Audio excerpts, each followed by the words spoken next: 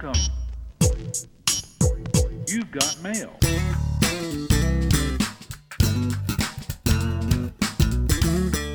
If there were awards to give out, Texting would have them. Let's be honest. It is the number one text podcast in the United States and the world. My name is Seth Everett. He is Shelley Palmer. The idea that we are in these serious times and we are finding out things that we can do. And when I say we can do, immediately people run to the Red Cross and they look for places they can donate. And that's the general public. But Shelley, one thing that I caught my eye was, I think we're all in agreement. And when I say we're all in agreement, it's the divided America. I think we're all in the agreement that I don't think we're escalating World War III anytime soon. I do not think troops are going to Ukraine to fight on behalf of Ukraine. I just don't see that happening. But a couple of times I heard commentators say this, and I thought of asking you. They said, well, wait, maybe we can hit them back with cyber. And I said, well, that's a very generic, broad term. And I thought to myself, that's the dirty pool that Russia does. That's not what we do. Can we stoop that low and try to hack Russia? Like, what are we trying to do here? What does that mean? Well, first of all, anyone who doesn't or who believes for a heartbeat that there isn't an active cyber war going on between superpowers clearly doesn't understand cyber warfare. Information is weaponized, and we have to define what we mean by cyber warfare. If by cyber warfare you mean hacking into a system that launches nuclear weapons, or hacking into a system that controls water supply or electricity, or command and control, doing some of that stuff you see in action movies. Versions of that are going on every day, but that's not really the most effective way that we use cyber warfare. The number one way cyber warfare happens in the world is weaponized information. I saw a really interesting data set the other day. And what it looked at, Seth, was the popularity of certain right-wing positions, extreme right-wing. I'm not talking about people who are conservative or who consider themselves Republican, who are normal people who, want small government, low taxes, and have conversation. We're talking extreme right-wingers. And the entertainment news that feeds that group.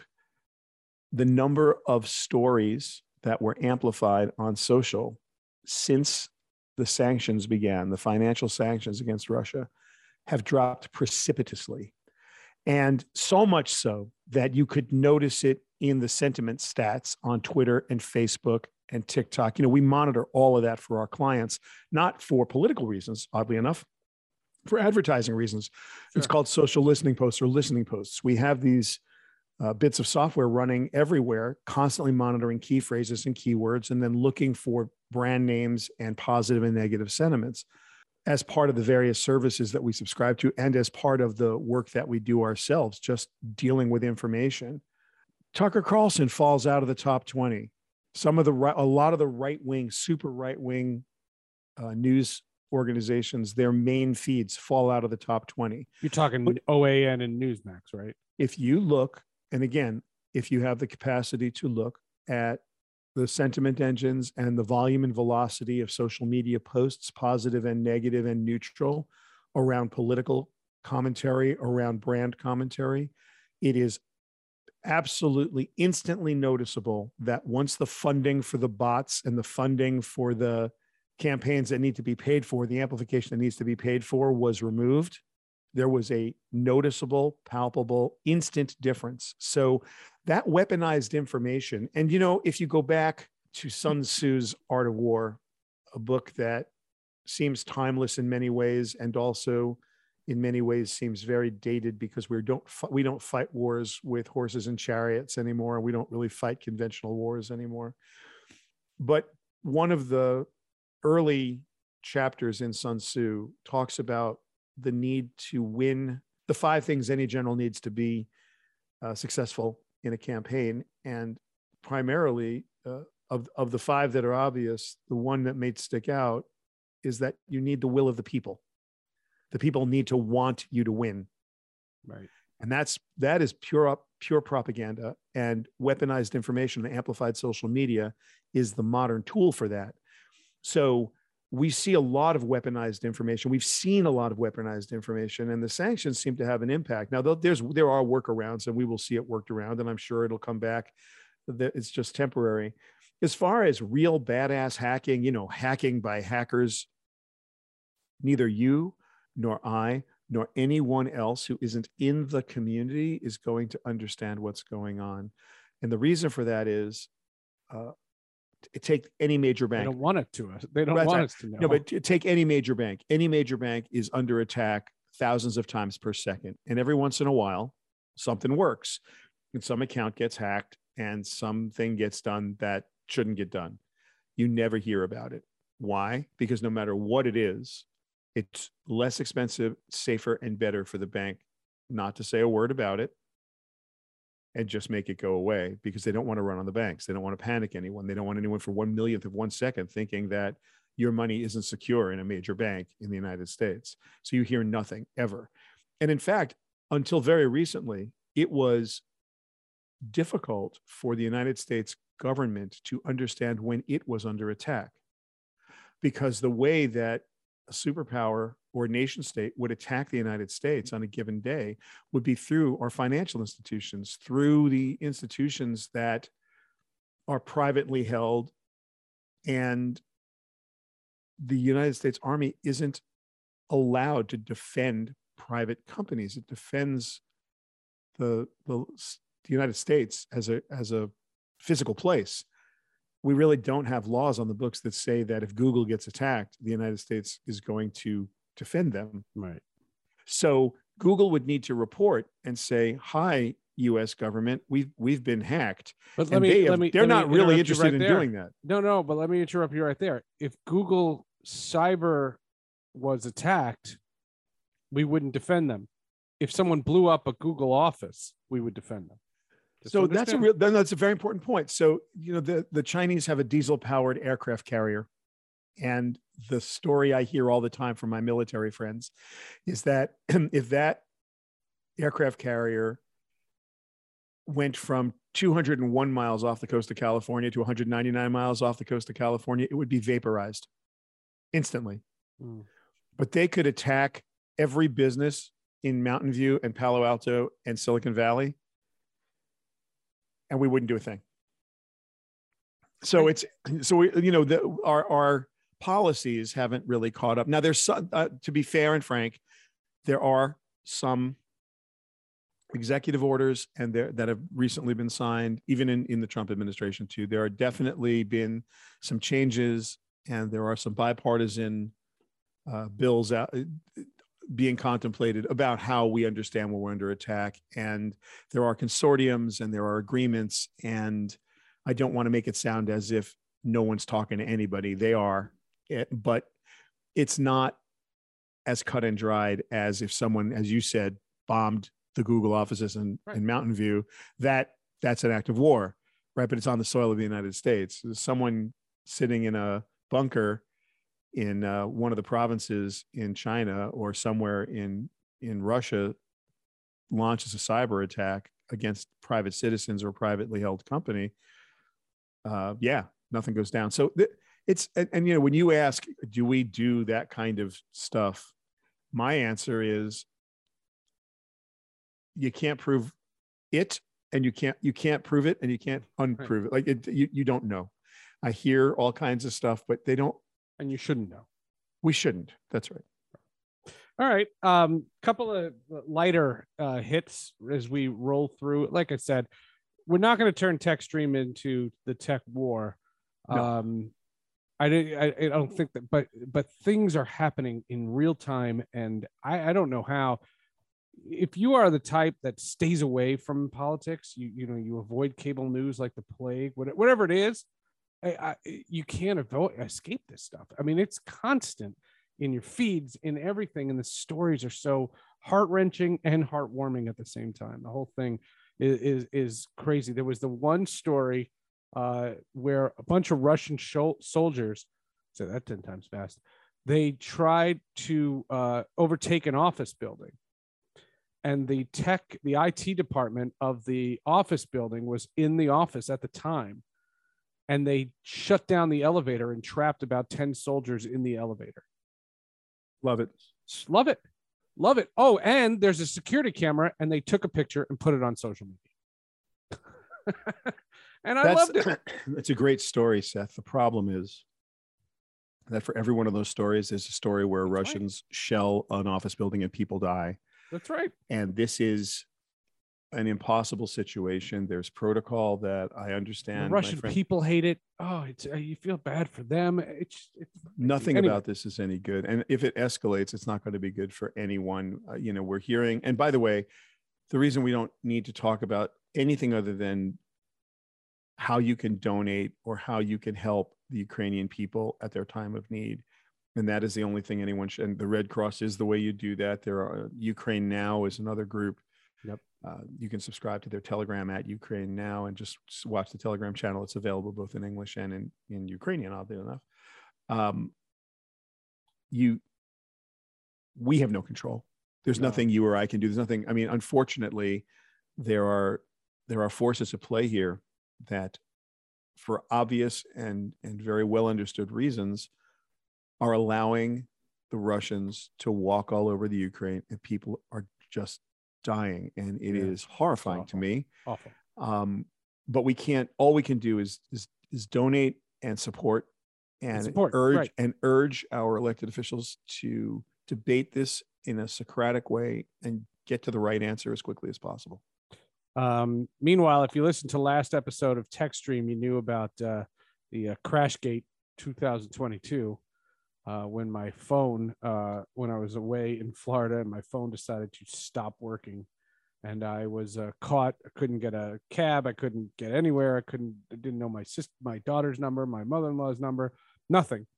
And the crisis is officially over. And I say crisis tongue in cheek. I got the new iPhone 13 Pro. Wow. Welcome. And I will tell you that I was going to wait till the 14th. Like, that was my idea. I had the 11. I had the 11 Pro, and I was going to skip this round. I was going to wait till next fall, and that's when I was going to upgrade. And but because of the instability of my other phone, I just got nervous. By the way, that other phone, eBay is my friend. Wow. There's like a bidding war going on for my old phone. It's nuts. It belonged to Seth Everett. That adds all kinds of collector value to the phone. Oh, yeah. I signed it too. So I have it, and it's finally set up, and it's my stuff, and it's got all my numbers and my music and all those other things. I guess what I'm trying to say is, other than functionality and the fact that it works. So, for example, I had to pick my kid up from place, and somebody texted me the address. I want that map up right now. Whereas on my old phone, it took 3 seconds to load. I don't know what the massive difference. I haven't gone on any big photo spreads or anything like that. I just think the thing that happens is phones, and it happens to Samsung also, is after a couple of years, these things degenerate. And that the new phone, it's not about what the new phone can do. It's just the new phone can do what your old phone couldn't do anymore. Well, there are a couple of things. First of all, battery is everything in a phone, and the batteries have a certain number of cycles that they can charge and discharge, and after that they degrade. So for anyone who, depending on the deal, if you can afford it, if you want your older phone to get a little bit of new life, it may and or may not be worth looking at the battery. That's thing one. Thing two, there is some planned obsolescence, and there's absolutely a situation where incremental functionality over time increased capability. Little better processor, a little more memory, more efficiently used, better screen, better camera, faster electronics.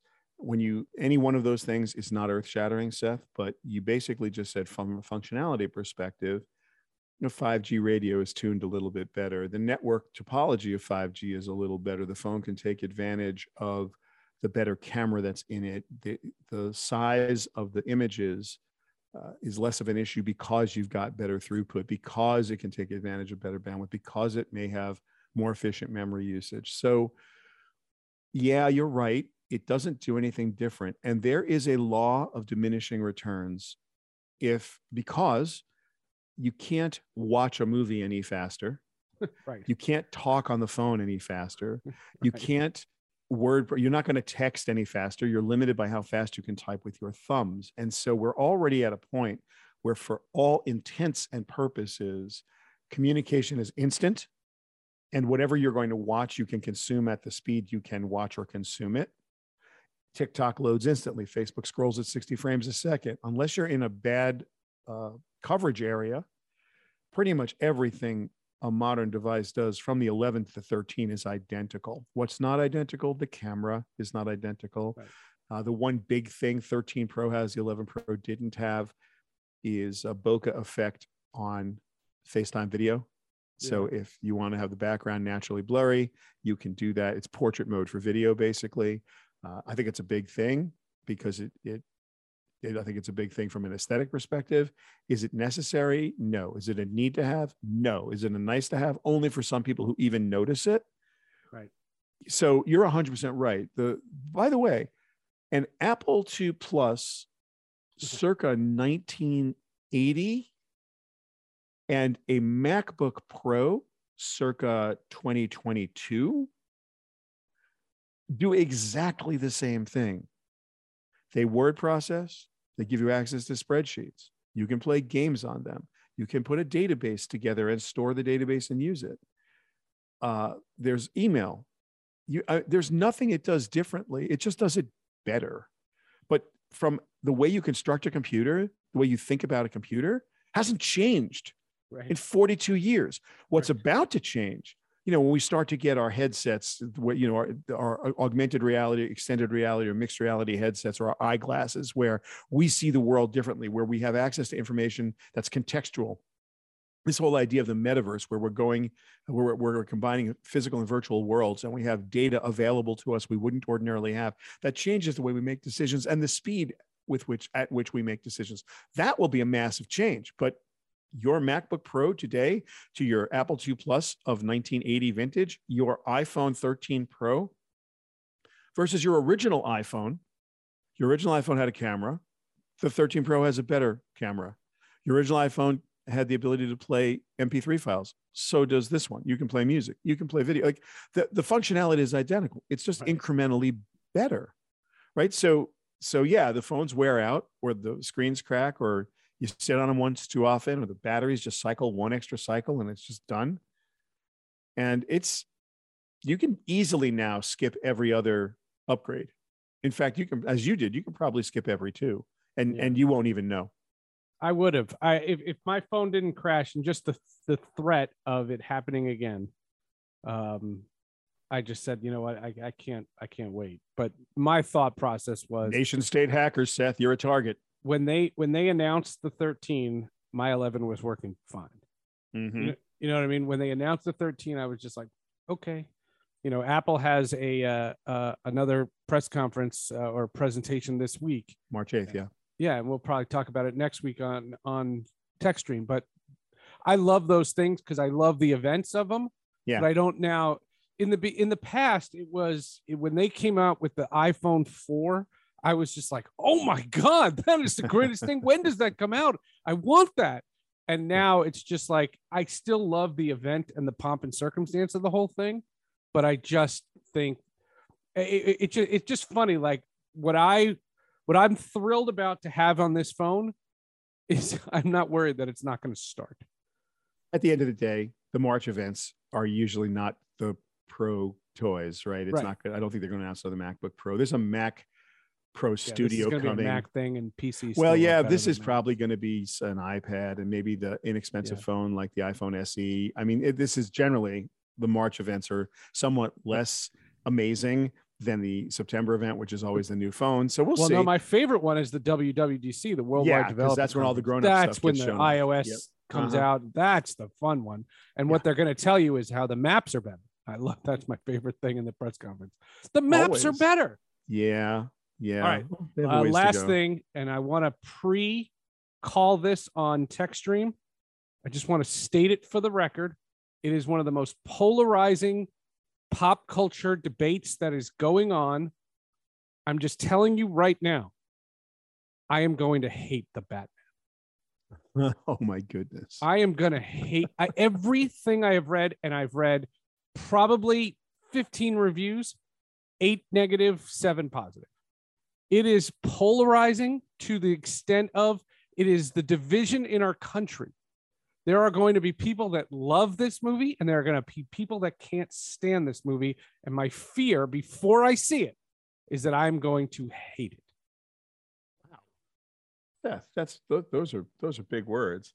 NBC, our esteemed producer Joey, he loved it, it.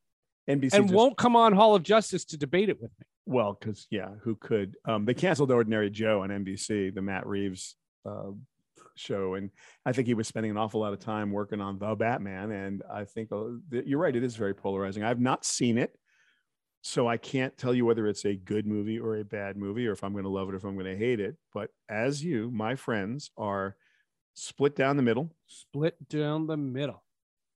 Joey and I have had this conversation, but Joey tends to represent normal people with normal tastes who are his age, who live in the world he lives in. And you're really old, Seth, and that's the problem. I mean, you're just really just old. Not the target demo anymore. I think you can't really look at Batman movies and call yourself the target audience. I, on the other hand, guy who saw The Mandalorian 3 times, but it's not my demo. Got it. While I might have a few years on you, I am far younger at heart and more tolerant. I'm just saying. Robert Pattinson looks like the world's greatest whiner, and he looks very emo in all of it. And I can't get over this. I'm for 1 second about the fact that every major motion picture that anyone has talked about in the last, 3 years has either been franchise based or comic book based. Is no one making original, interesting movies anymore? They're making them, but they're going straight to streaming services. There are great movies. Nomadland, remember, that came out during the pandemic? Great. Yeah. Parasite was a great movie. There are great movies coming out. Yeah, but that's true. And I will debate, for example, Being the Ricardos. I thought Being the Ricardos could have been much better. Yes, it was very good, but it could have been much better. One of my favorite movies that I actually did an episode of Hall of Justice on was the movie Yesterday. Mm-hmm. It's the sci-fi movie where the guy where like the power goes out in the whole world, and he wakes up and he's the only guy that can remember the Beatles. Right. That's a great movie. It's a great movie. It's an awful ending. That ending is horrific. Let's not be a spoiler. An insult to comic book movies all over. And the divide was, if you were a diehard Beatles fan, you look right past that. If you're a superhero nerd like I am, you couldn't get past the ending. It's a fantastic movie with an awful ending. See, from my perspective, anything that's comic book based, anything that is leveraging that audience, you're going to always have a bifurcation between the purists and moviegoers. It's funny. West Side Story just made it to Disney Plus, and my wife and I we got the DVD as judges in the SAG Awards, and I didn't get a SAG chance Awards. to look at it. We did the same thing. And so, but the other night we watched it. Now, I love Leonard Bernstein and Stephen Sondheim in ways that only a composer can love them. I love them 500 Ways to Sunday. And Stephen Sondheim, may he rest in peace, he just passed away just before the movie premiered. he was part of the production. I watched this thing, and then I watched parts of it again. Production value was absolutely extraordinary, but I wondered about it. I just wondered about the rebuilding of something, and what occurred to me was I had seen the Broadway show, I saw the original movie, and now this movie, how poorly, even with the greatest director in the world, you could argue Steven Spielberg has got to be in that group. I mean, he's definitely going to be in the top 10 of anybody's list of directors from a output perspective. Can you really take something from the stage and move it to a film and try to be true to the stage and not make a film? Like, and when you take a comic book and you try to make a movie, someone's going to be sad, right? So because if you take a graphic novel and you try to move it to a television show or a movie, even if you try to make a book out of it, you novelize it, someone's going to be concerned because it's just not, it wasn't what they brought to it when they saw it in its original form factor. And so my problem isn't that these are good or bad uses of stories. My problem is that all I'm seeing in blockbuster land is I'm just not seeing original stuff. And I don't know how you'd even promote something completely original these days. Like unless you have an audience built in.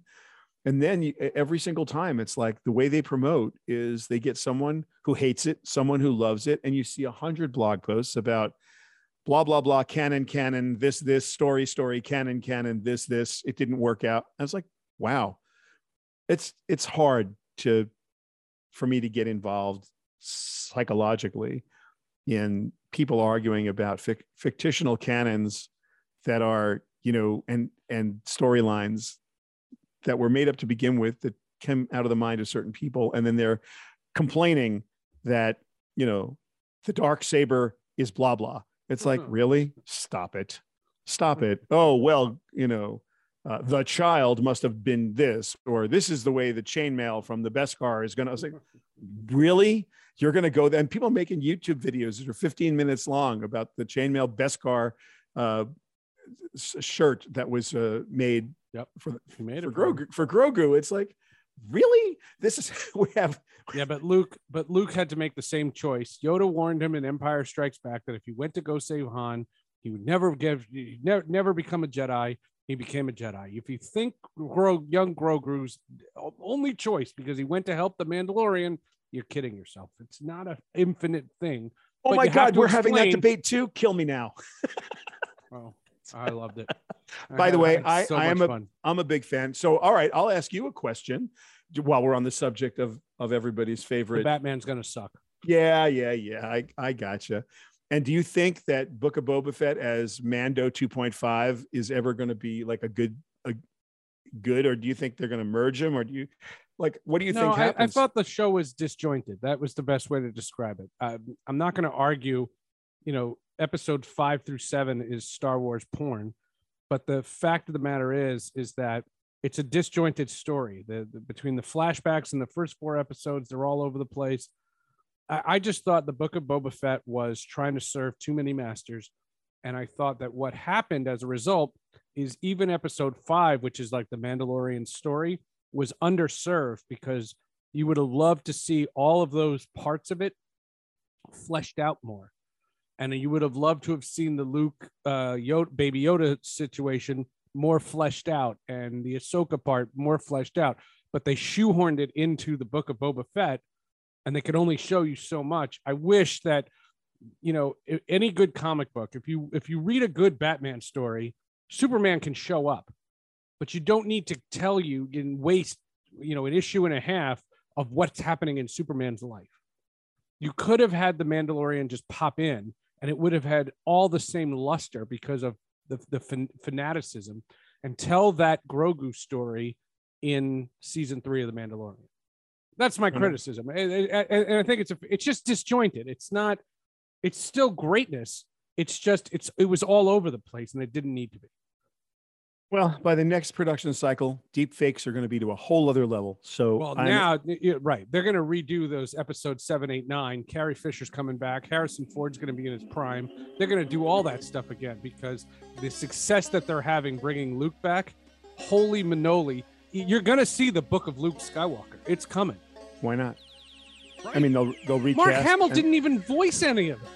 Right. No, That's great. the technology is just exponentially better every couple weeks. It's amazing. Then do me a favor. Then bring Christopher Reeve back, have him be Superman, and tell Rob Pattinson to go.